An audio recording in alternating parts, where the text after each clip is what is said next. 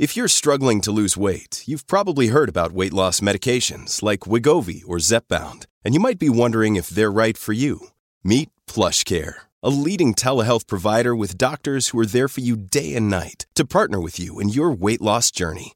If you qualify, they can safely prescribe you medication from the comfort of your own home. To get started, visit plushcare.com/weightloss. That's plushcare.com/weightloss. plushcare.com/weightloss. Hey, it's Ryan Reynolds, and I'm here with Keith, co-star of my upcoming film, If, only in theaters May 17th. Do you want to tell people the big news?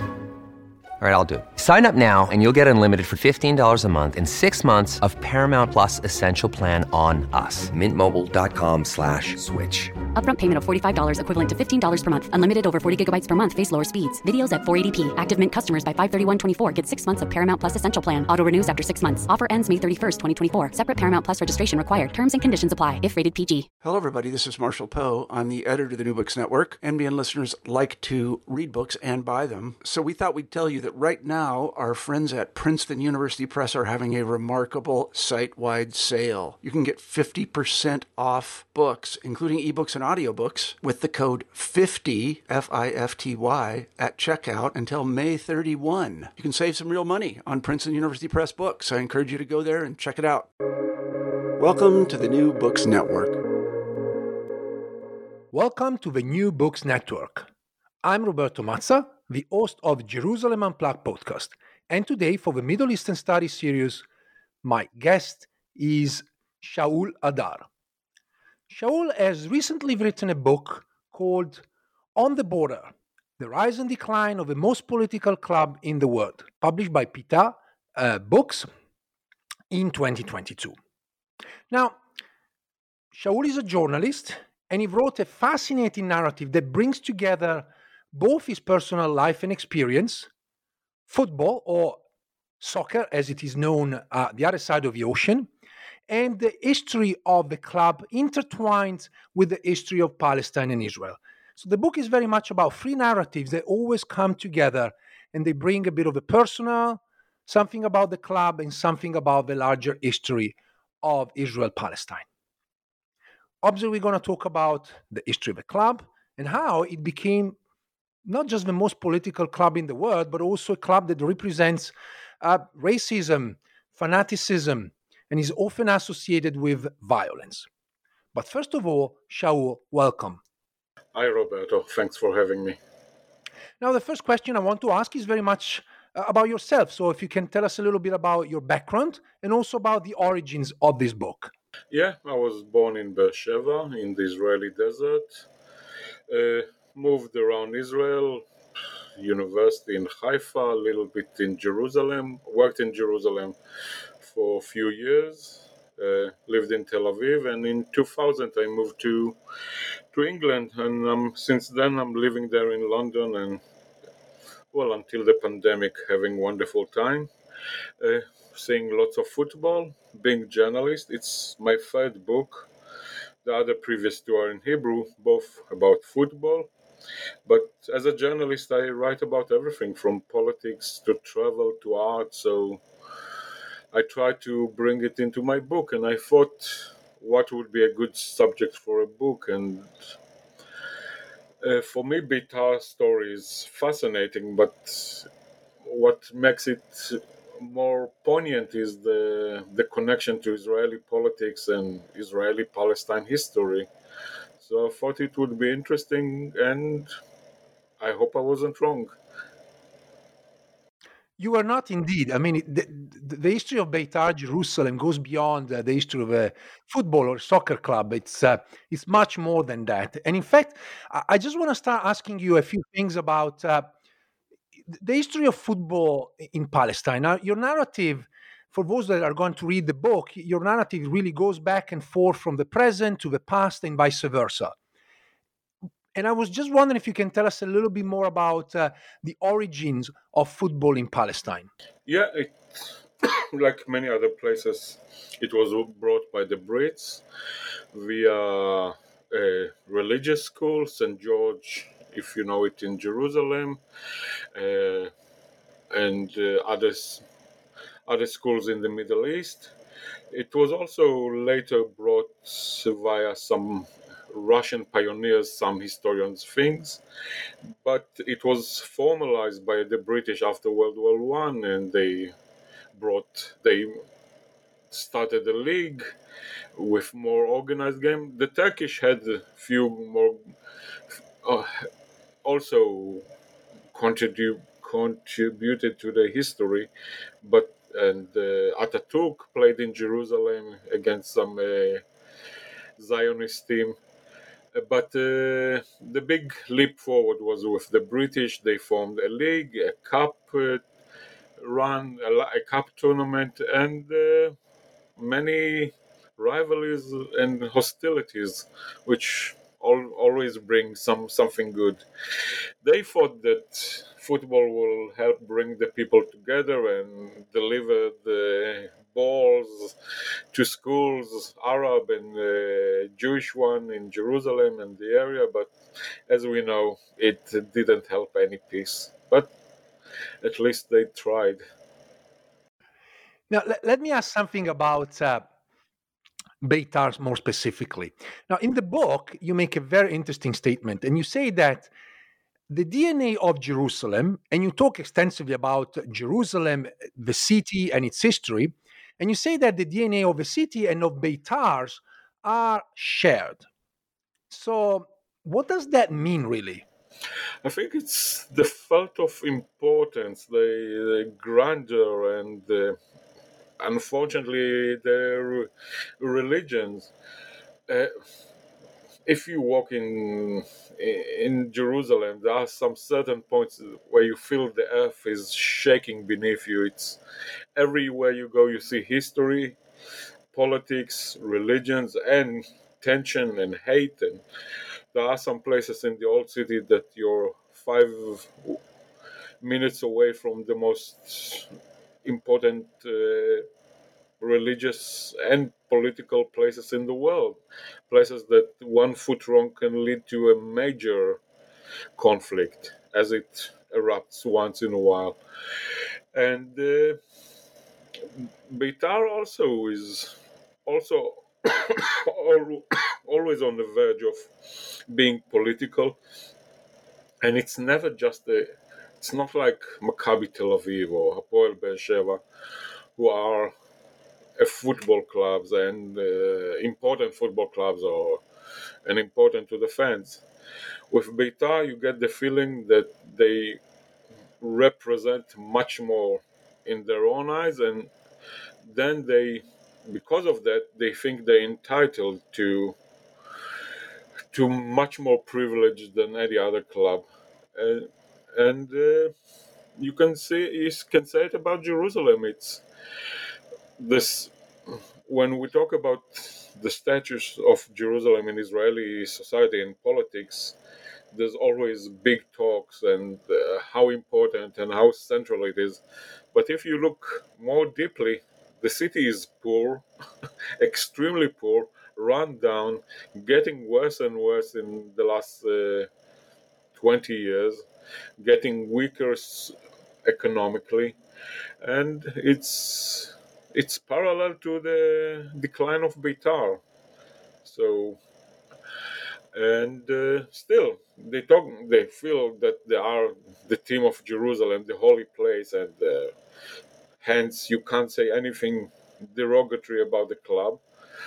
But if you look more carefully, you see that it's shambolic and uh, it's rotten from the inside. We will go back to some of the question that you just mentioned there. But for the listeners, I was just wondering if you can tell us a little more about the origins of Beitar Jerusalem, particularly the connection with Beitar as a political organization. Yeah, Beitar was the sport and youth organization of Herut, the predecessor of the Likud. We will use Likud just as shorthand. And at the start, it was meant to be a liberal organization with personal rights and equal rights to the Arab and Palestinians in the future society that will rise. But pretty fast it turned into a nationalistic movement. And Beitar was formed in 1936 in near Nevi'im Street, which is truly wonderful place to visit if you're in Jerusalem, and had some teething problem in the early years. Was closed and reopened, and in the 40s it suffered from uh, all the way around. The more established Hapoel and Maccabi, sorry, I'm recovering from COVID, so lots of coughings. Uh, the more established political sport organization of Hapoel and Maccabi tried to ostracize them, and Beitar Tel Aviv, which was a very strong team. So Beitar was out of the center geographically and politically, and had to play a lot with and against Arab teams and Armenian teams, Christian teams from Jerusalem, which is quite surprising. And Omer Einav, with his very fascinating book, wrote about it. But it was very tough childhood, especially when in 1947 the British mandate outlawed Beitar movement and they had to play under a different name. But it gave them sense of identity and sort of resentment against the established, more strong clubs and organization, which it's still part of the club, even when they were the strong establishment. It's a fascinating conundrum, how which is a bit like the Likud. How can you be the ruling party for so many years and call yourself an underdog? But they managed to do that quite easily. Well, there are conundrums also in terms of ethnic identity, which we will discuss later. Uh, Sort of a question of the Arab identity of many of Beitar supporters, but also the hate that has been instilled against Arabs. So there's also these contradictions that need to be explained later. But I wanted to ask you something about Tel Aviv. You already mentioned some of the Tel Aviv clubs, and one of the arguments that you make in the book is that football in Jerusalem developed differently from Tel Aviv. And I was wondering how and why. Uh, the main reason it because Maccabi Jerusalem folded and so there was a place for Beitar to evolve. There was only Hapoel Jerusalem, which enjoyed the support of the Histadrut, the working union, but it wasn't as strong as Hapoel Jerusalem. As Hapoel Tel Aviv. So for Beitar, there was a really open niche to develop and forge an identity and to become the second club of the city and then the first club. In Tel Aviv, it was much crowded space and much more competitive with Maccabi and Hapoel teams. So, football in Jerusalem was special in that specter, and also it was, I think, much more political than Tel Aviv. At some point, Maccabi and Hapoel Tel Aviv became more professional, more still hating each other with passion, still with some political connection, but much more as a fun fact. In Jerusalem, it's still extremely passionate. If you say Hapoel and Maccabi Tel Aviv, they hate each other because they're different teams.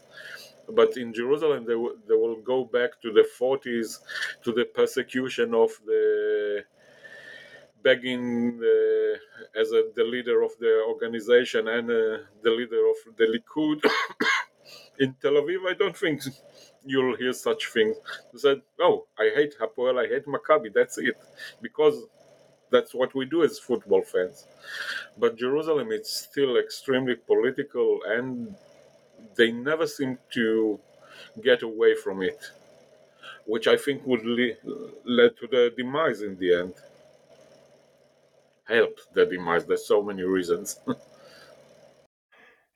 That's a fascinating story, and it reminds me, like everywhere in football you have these kind of rivalries. So you may be from Manchester and hate Liverpool, but it's not really political. It's about football and in an ingrained idea that there are your enemies. But you're right, here there's something different. And that brings me to the next question. In the book you talk about the period of the early 1950s as one when Israeli football was violent, corrupt, and political. So, can you tell us a little bit more about this period of time? It There was a big tension between the sports organization of Hapoel Maccabi and Beitar. So if one team of Hapoel was running to the championship or trying to avoid relegation, all other Hapoel teams will help her, you know, in a sporting manner or non-sporting manner. And the same goes for Maccabi. The national team had a quota of 50-50 for Hapoel and Maccabi. And many results are extremely dubious. We have to take them in a pinch, with a pinch or a mountain of salt. There were some last games of the season with strange results, and in some cases, the whole season were voided because they didn't have any sporting merits. Uh, it was violent. I read a lot, many times, the official history book of Beitar, and there's lots of newspaper clippings there. And I was astonished by how many times there were violent affairs there, and how they mention it. As a fun fact, the rival keeper had the free tooth knocked out by the Beitar fans, and it may have had some influence on the result. Something, by the way, funny anecdote. So there were other violent events and in other grounds, but it seems that the YMCA where Beitar played was probably the worst. And later in the 60s and 70s, there were extremely violent events with Beitar fans that consolidate the notorious image in three events, two in Tel Aviv and one in Petah Tikva. People with machine guns run after the opponent players, and one referee, an immigrant from Russia, was chased by the Beitar fans, and they shouted at him, "Go back to Russia. It's pity that Hitler didn't finish the job with you." So it's more than an image. It's the history of the club. Beitar Jerusalem, you already mentioned that, is not the only team in the city. You already mentioned Hapoel Jerusalem. And I was wondering if you can just give us a sense of how these derbies, and when we say derbies, for those that are not accustomed to football jargon, it literally means a game played by two teams belonging to the same city. So, how these derbies played out between Hapoel Jerusalem and Beitar Jerusalem? It was very hateful and political. Hapoel plays in red as a socialist club, and Beitar play with yellow just because one of the chairmen liked Brazil.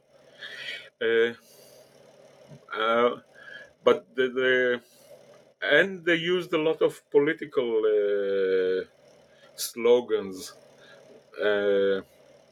The Beitar fans came armed with rage. They felt betrayed by the country, by the political power of labor, and they felt that disrespected as people and as more traditional religious people than the secular Ashkenazi labor hegemony. And they felt that it's everything is harder for them, getting jobs, getting well paid.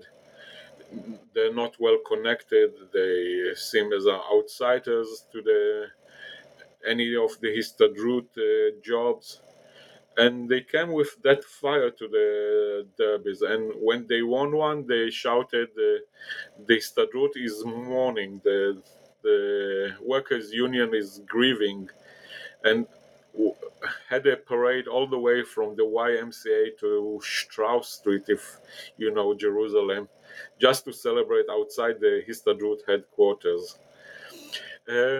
Hapoel always brought, which then was the leading team of the city, but had bad results in the derbies, always brought some local kingpins of the Labour Party to encourage, and had stirring talks before the games against those fascists. Although some of the players and the fans were actually Beitar supporters by heart and had to hide it. If you look at the papers from that time, each defeat was greeted with disproportionate reaction. We lost to the horrible sacrilegious labor, or how did we manage to lose our honor in front of those fascists? And some of it is still, if you go to Twitter before this year, last season, there begins, you had some echoes of the past. Although,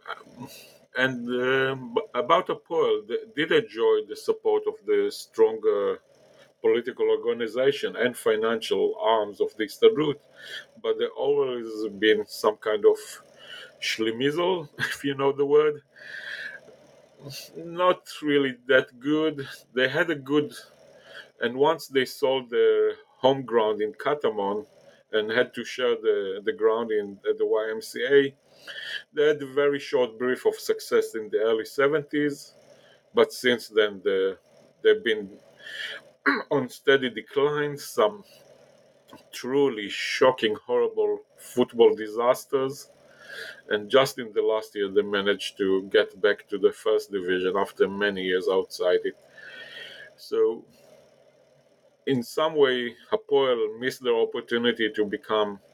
They had many years where they were the first team, the only team in the first league, and Beitar were languishing in the second league, but they didn't manage to get the support of most of the people. At best, it was 50-50 or even less, despite being the strongest club. And then they lost most of the fandom in the city throughout the years. But they managed to recover, and now they got some solid fan base, although in small numbers, but it's quite solid, and they got their identity back.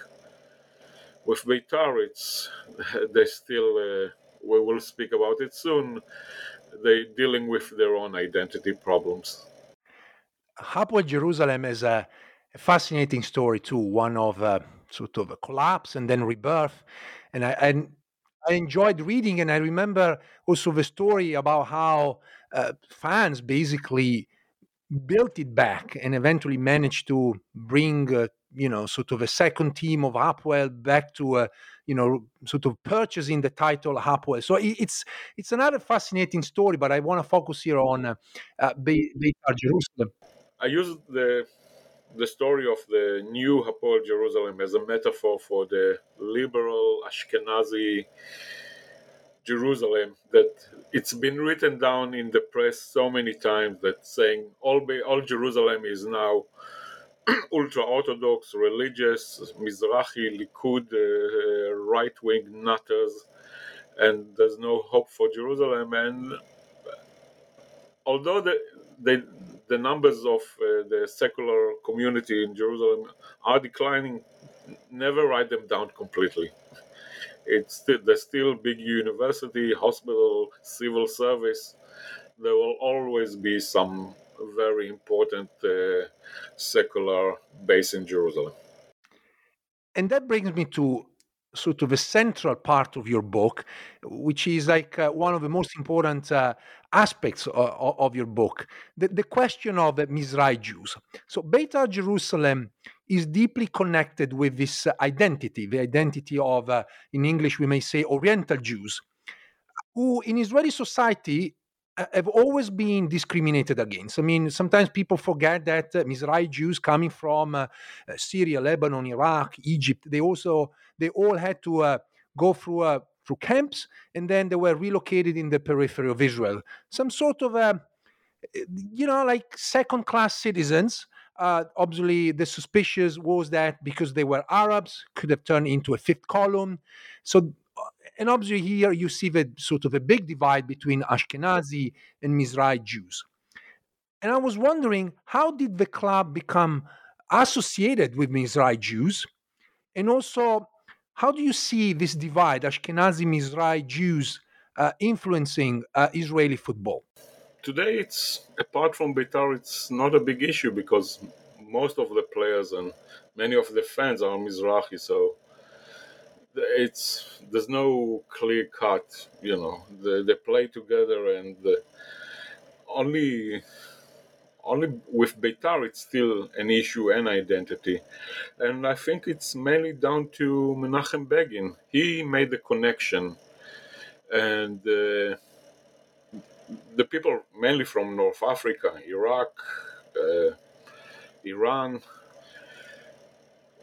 they were put in transit camps like the Ashkenazi because the new country was tiny and without resources. So everybody were put through the same process. But the Ashkenazi left much earlier for many reasons and got well connected, got better jobs, and they felt more at home here.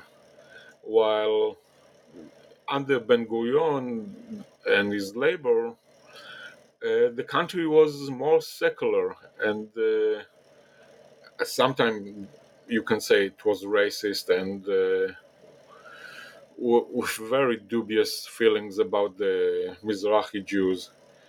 But if you talk to people or read, the main thing was how religion was seen by the authorities. In the early years, Israel was much more secular than today, and many of the Mizrahi immigrants felt that they even tried to force them to lose their religion, and that is still a burning issue among them. And Menachem Begin used that extremely well to bring them into Herut and Likud, and also use the economic and the social discrimination against them. And most of them had more nationalistic feelings than the Ashkenazi, which is a very fascinating issue, but it's been from the 50s. So they felt at home with the Likud, and they felt that they can't support Hapoel team who plays with red, and they got hammer and sickle on the badge. They felt it's abomination. So supporting a team who played with the menorah badge was much more natural for them. And the early years, the 50s and the 60s, when they were the second best team and had to fight the big Hapoel organization, it meant that the results were poor, but as building identity and camaraderie, it was excellent for Beitar. And it meant that this emotional ties between fans and the club were stronger than many other clubs. This is a fascinating story of how politics, ethnicity, and obviously sport, they all come together.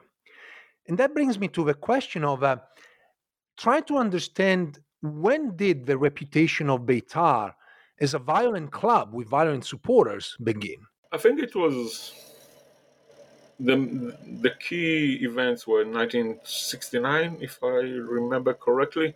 The events at Bloomfield against Hapoel Tel Aviv, which I mentioned earlier, where there was some soldiers on on a day out from the army with a machine gun, getting into the pitch and chasing the center forward of Hapoel Tel Aviv, who nutmegged them. And then they burned the crossbars and the nets and destroyed the stadium, more or less. That was one event. And the second one was in Petah Tikva in 1975 or 4, I can't remember. I can look it up. In a cup tie against Hapoel Petah Tikva, which was also one of the old guard of Israeli football, the most successful team in the 60s, Hapoel team.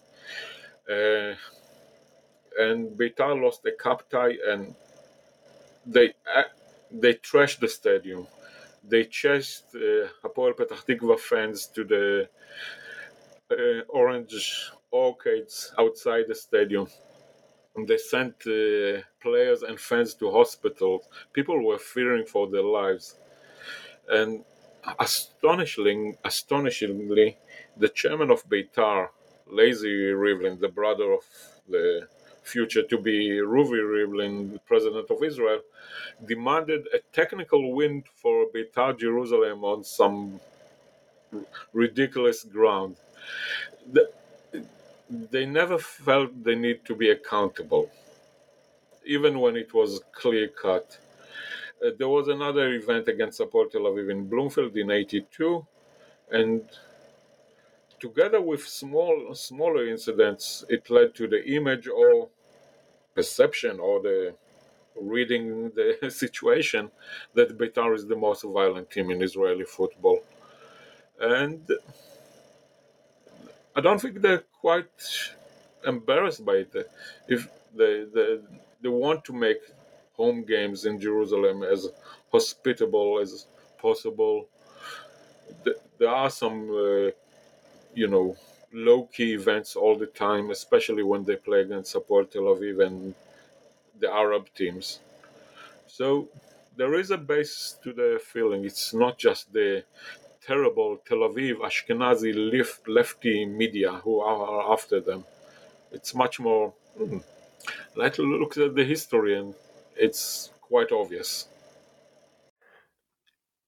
In the book, I would say that in every chapter you can find descriptions of various football games or specific seasons, which also are intertwined with the history of violence.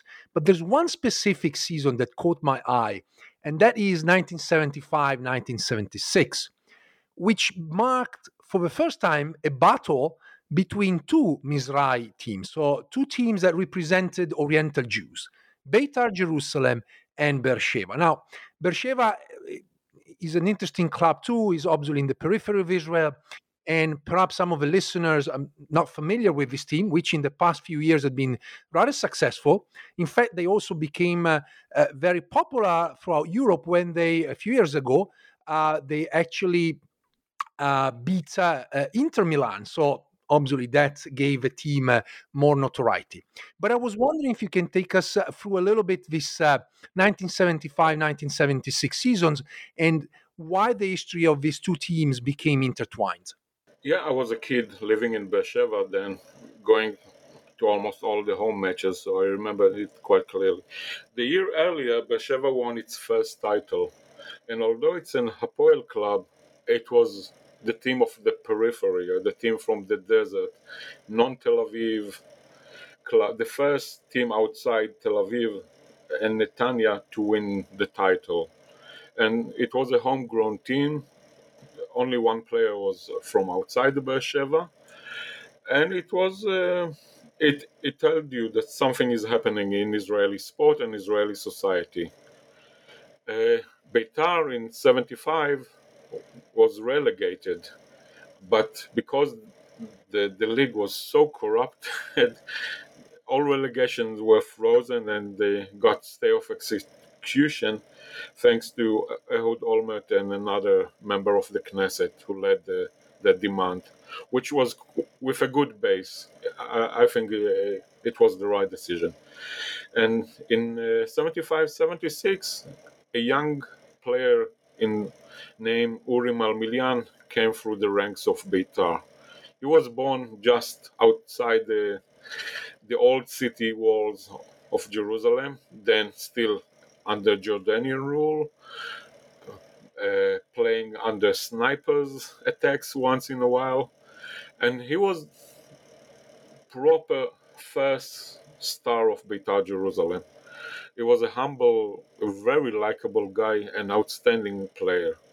And he transformed the history of the club from really second-rate club to a club who started fighting for titles.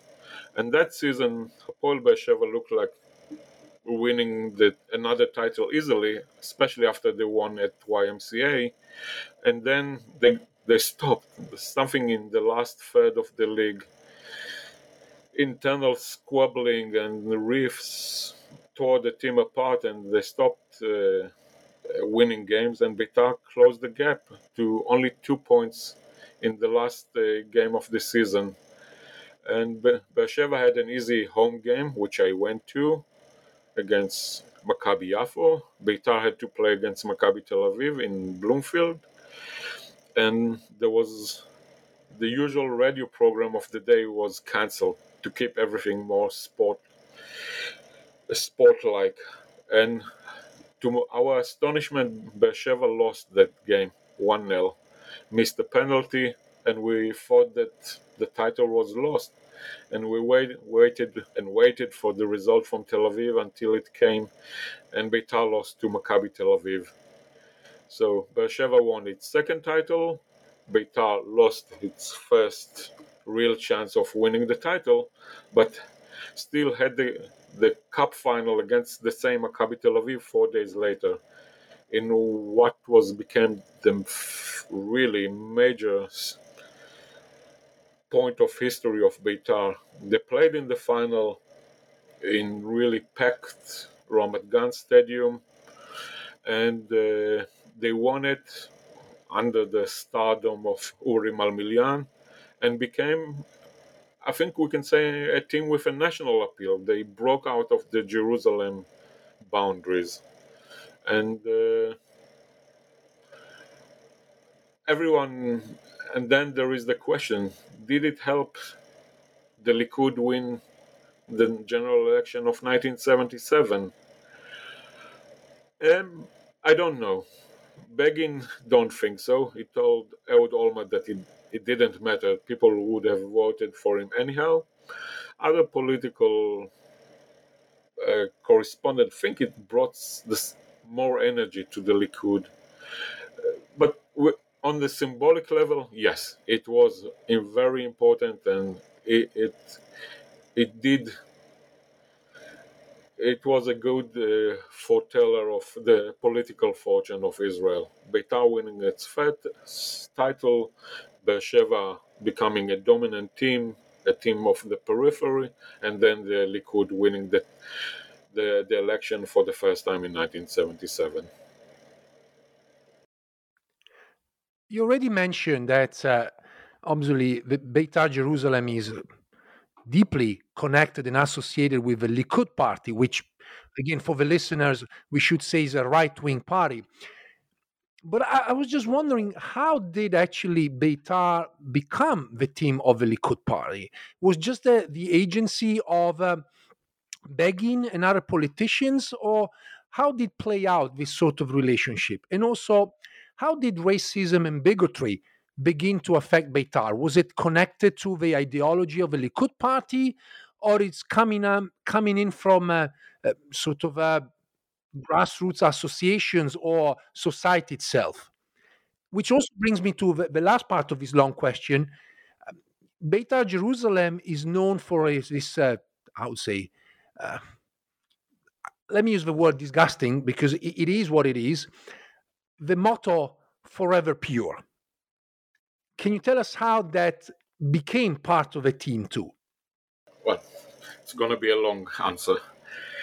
First of all, Beitar and Likud or Herut was also always intertwined. If we look at the first Beitar team from 1936, there were people who later became ministers of Beitar playing for Beitar. Chaim Korfu. And throughout the years, players and especially chairmen and activists in the club a lot of them became ministers, one of them Prime Minister Ehud Olmert, and one of them the President, Ruvi Rivlin. So it was always a good place to start a political career. To some degree, I don't think it will help you if you're not a good politician or not a popular. It wouldn't build you a political career out of the blue.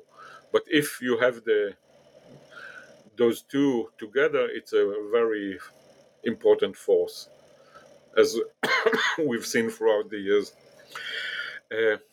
Remind me of the middle part of the question. The middle part of the question was very much about the question of racism and bigotry. You could always sense some hostility, but it became clear and outspoken, and without any guilt or shame in mid-90s. There were two reasons in my eyes. The Oslo process, which many people felt threatened by it, the way of life, the security, and the future of Israeli settlements in the West Bank. Israel and mainly Jerusalem suffer horrific terror attacks, which had the traumatic memories of hearing those explosions, I don't know, 500 meters from me. So it's a sound you don't forget in a hurry, not even 30 years later. Life in Jerusalem was tough those years. Bus exploded. Parents were worried all the time when their kids left the house. People driving stayed away from buses at traffic lights.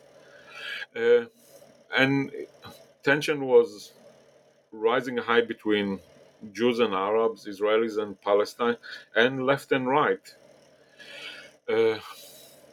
And another reason was the rise of Arab-Israeli football. Suddenly there were more and more Arab-Israeli footballers, Arab citizens of Israel. They were playing in the national team. There were Arab teams from Arab towns and cities playing in the second and first league in bigger and bigger numbers. And so now the racist fans of Beitar, not all of them, I'm always making this point, not all Beitar fans, but very big proportion, more than any other club, had someone to hate in arm length. They could shout those racist songs and chants. It wasn't something obscure. And the key point that other clubs, with the rise of the Arab-Israeli football, recruited the players. If you look at Maccabi Haifa, which was the strongest team of that era, or recent teams of Hapoel Be'er-Sheva, they got very strong base of Arab players. They're now the 20% of the players in the top division. And in sporting manners, you're harming yourself if you exclude those players playing for your team. And you can't. I don't think that there are many nationalist Likud and other parties who supports all the clubs in Israel. But once the team playing with 3 Arab players, I don't think they will feel at ease to shout, to sing those songs. With Beitar, it became a raison d'etre for many fans, for many organizations, and it's a dynamic. Many of the normal fans who just want to see football got away and away from the team, disgusted, and felt that they can't support it anymore. And more people who like those racist tones much more than football become attracted to the club. So everything become accelerated. More and more racist fans and less normative fans.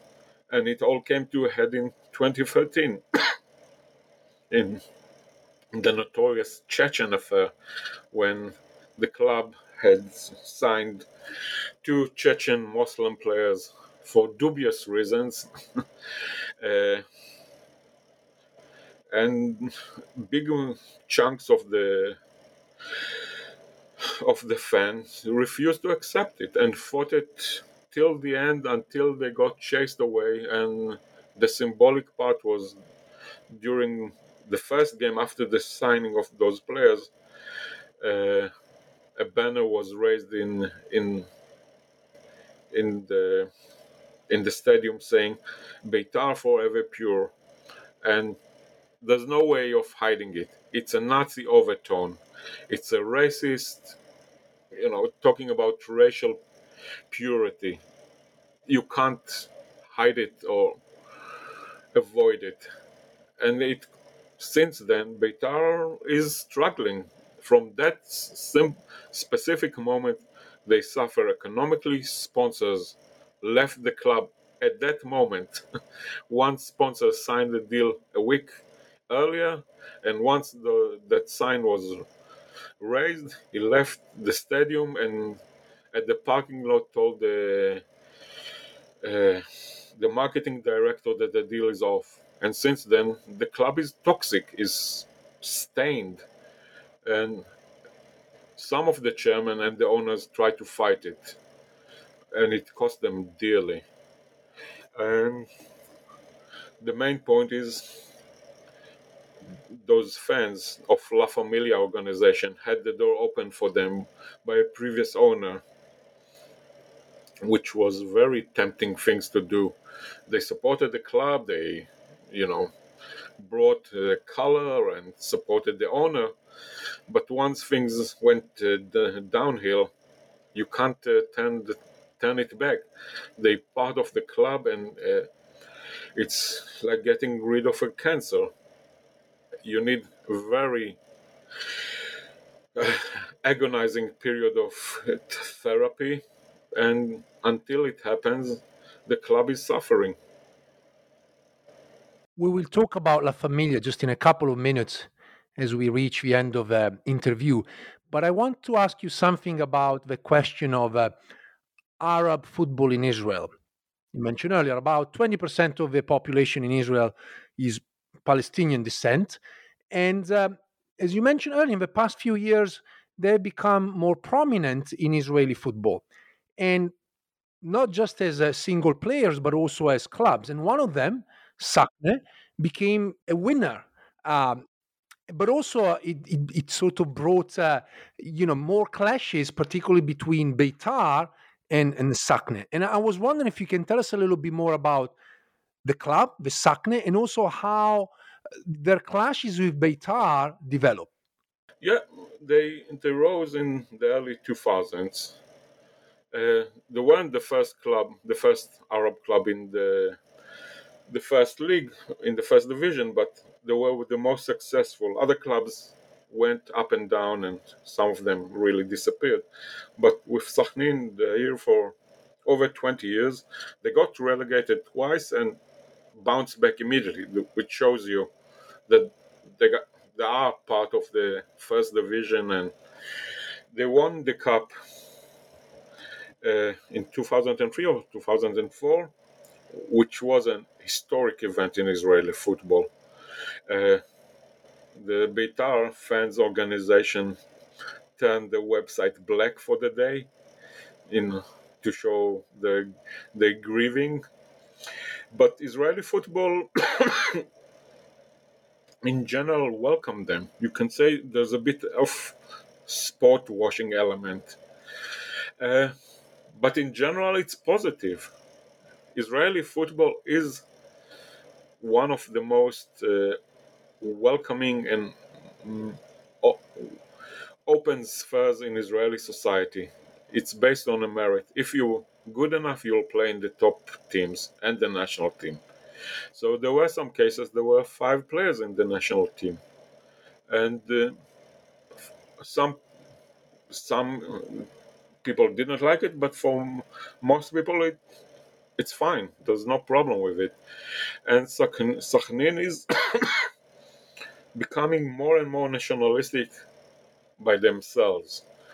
You got a feeling that they do enjoy those clashes with Beitar. It's good for their image, it's good for their business, it's good for identity, it's good for bringing the fans together.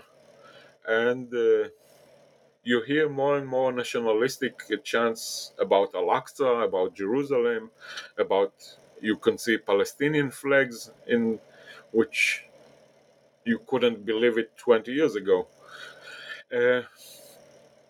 And they're not the good Arabs. They enjoy the provocation. So it's going to be interesting in the coming years. And they're trying to, they don't have the financial muscles of Maccabi Haifa and Hapoel Be'er and Maccabi Tel Aviv, but they do trying to bring the best Arab players to the team. So it will be interesting. And they do enjoy the demise of Beitar. You can see it on the social networks. And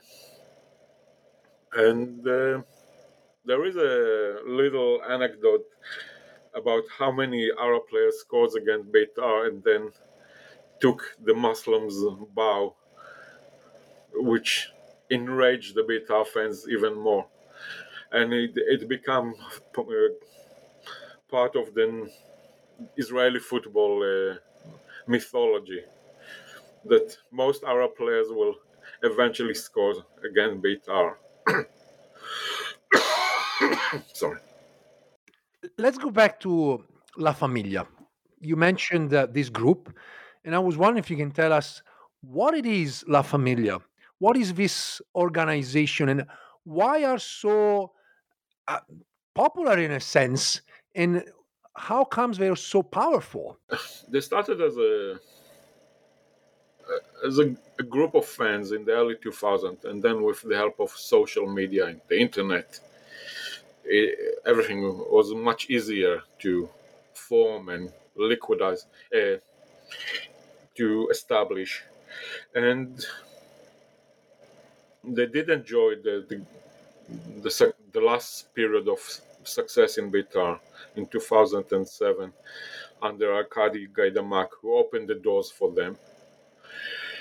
But then came Gaidamak, left the team to hang out and dry, cut his financial support of the team, but Beitar stayed with this burden of La Familia, and then they become much more about the politics and the Arab hatred than the football.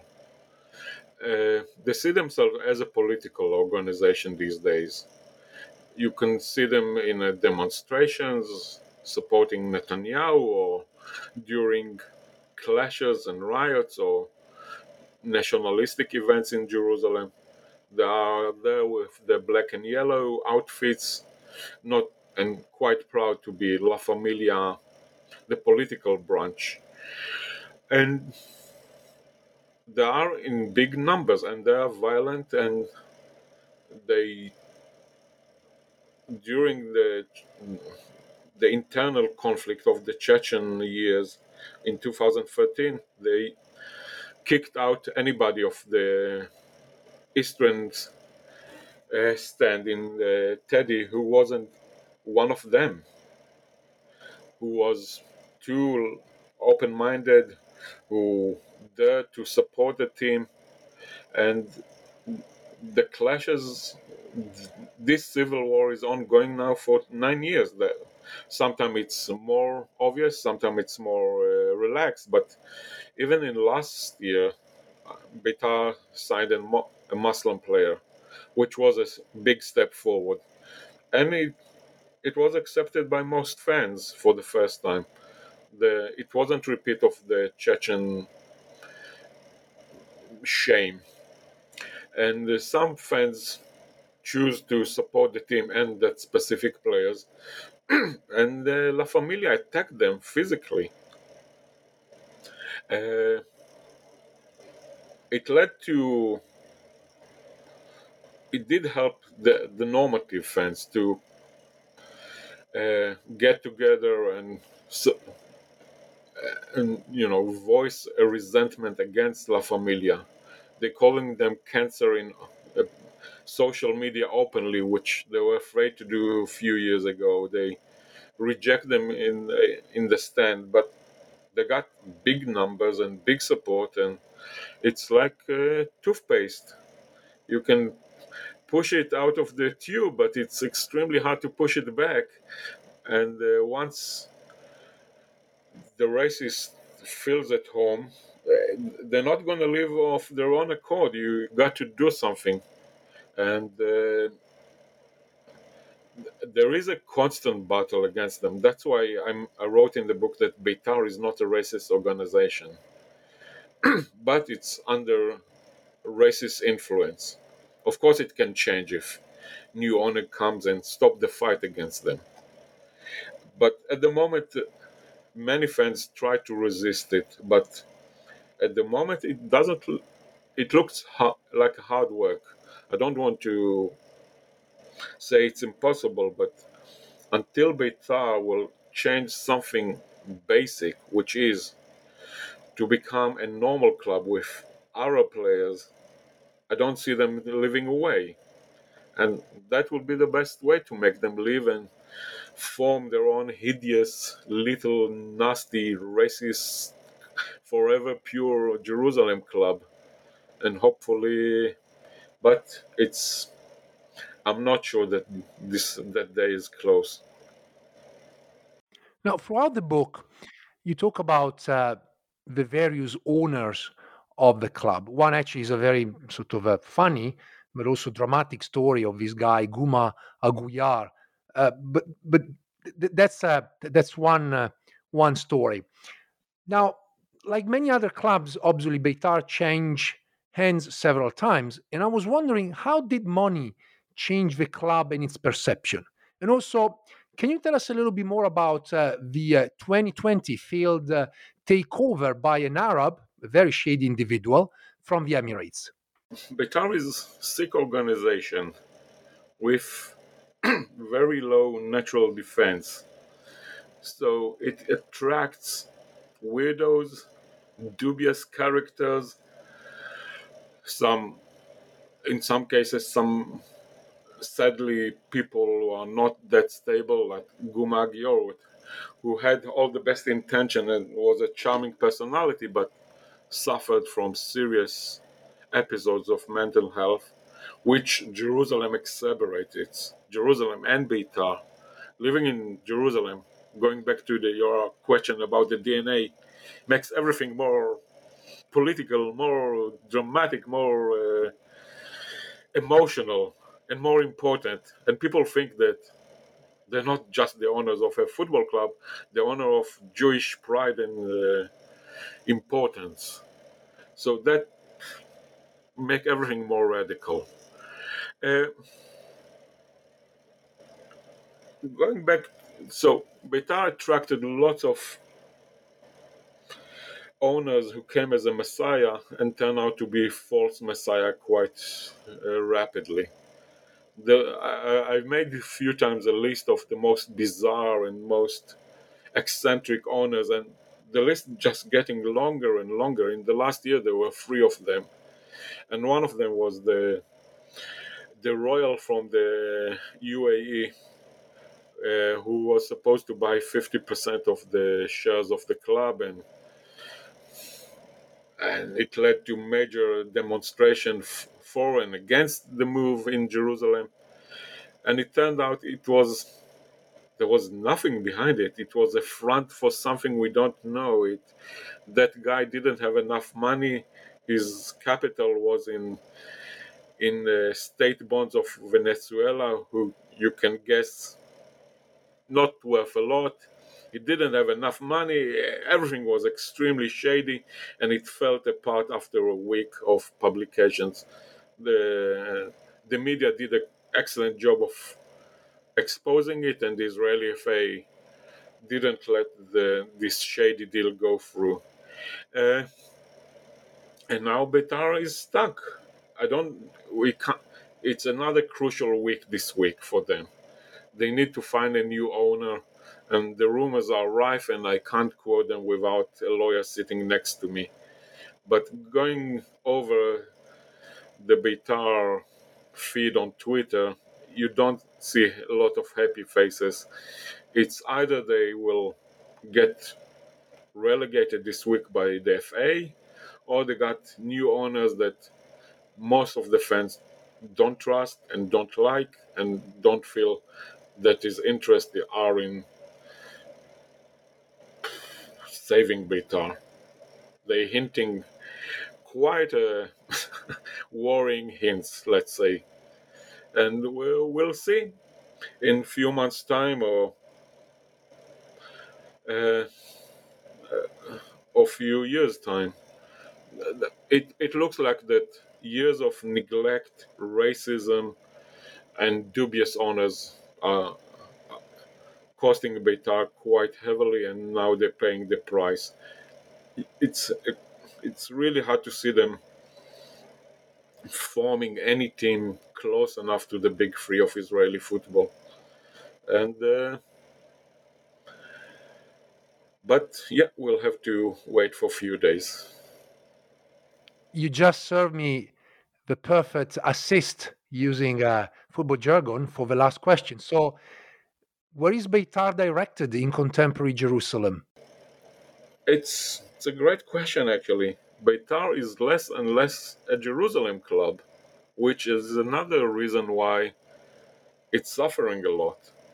It's as Jerusalem becoming more orthodox, religious, ultra-orthodox city and poor city, the numbers of people who buy season tickets or going to Beitar games is getting less and less. So they got more fans outside Jerusalem, and as you know, traffic in Israel is ongoing disaster, especially to Jerusalem. There's no train service and the club refused to play on Saturdays, on the Shabbat. So they want to have all the cakes and still eat all the cakes and still have it. To be a Shabbat observing club in a city without enough fans, and to still have a big support base. And it doesn't happen. The numbers of people going and paying for Beitar are miserable compared to Maccabi Tel Aviv and Maccabi Haifa. So economically, the club is suffering in the most, important and basic way. And the racism attracts not just the football fans, it attracts the political fans who want to shout death to the Arabs. So everything unleashed is, they need to find a way to reverse the history, to become a clean club with much bigger fan base, and to become a club that it's nice to go there and watch a game. For many Israelis, football is an escape from the horrible politics and the daily tension of the Israeli-Palestine conflict. So you can go to Beersheba, see the team win 3 titles in a row, 2 cups, and enjoy yourself.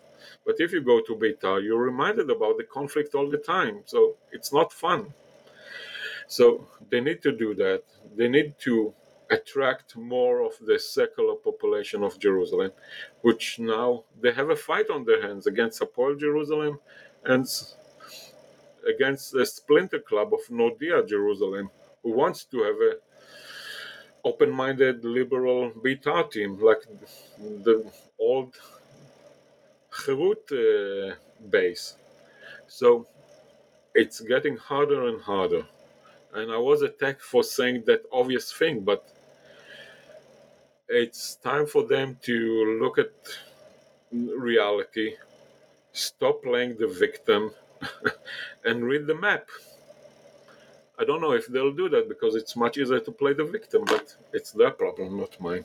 This was Shaul Adar, author of On the Border, The Rise and Decline of the Most Political Club in the World, published by Pitch Publishing in 2022. Shaul, thank you so much. Thank you, Roberto. It's been a pleasure.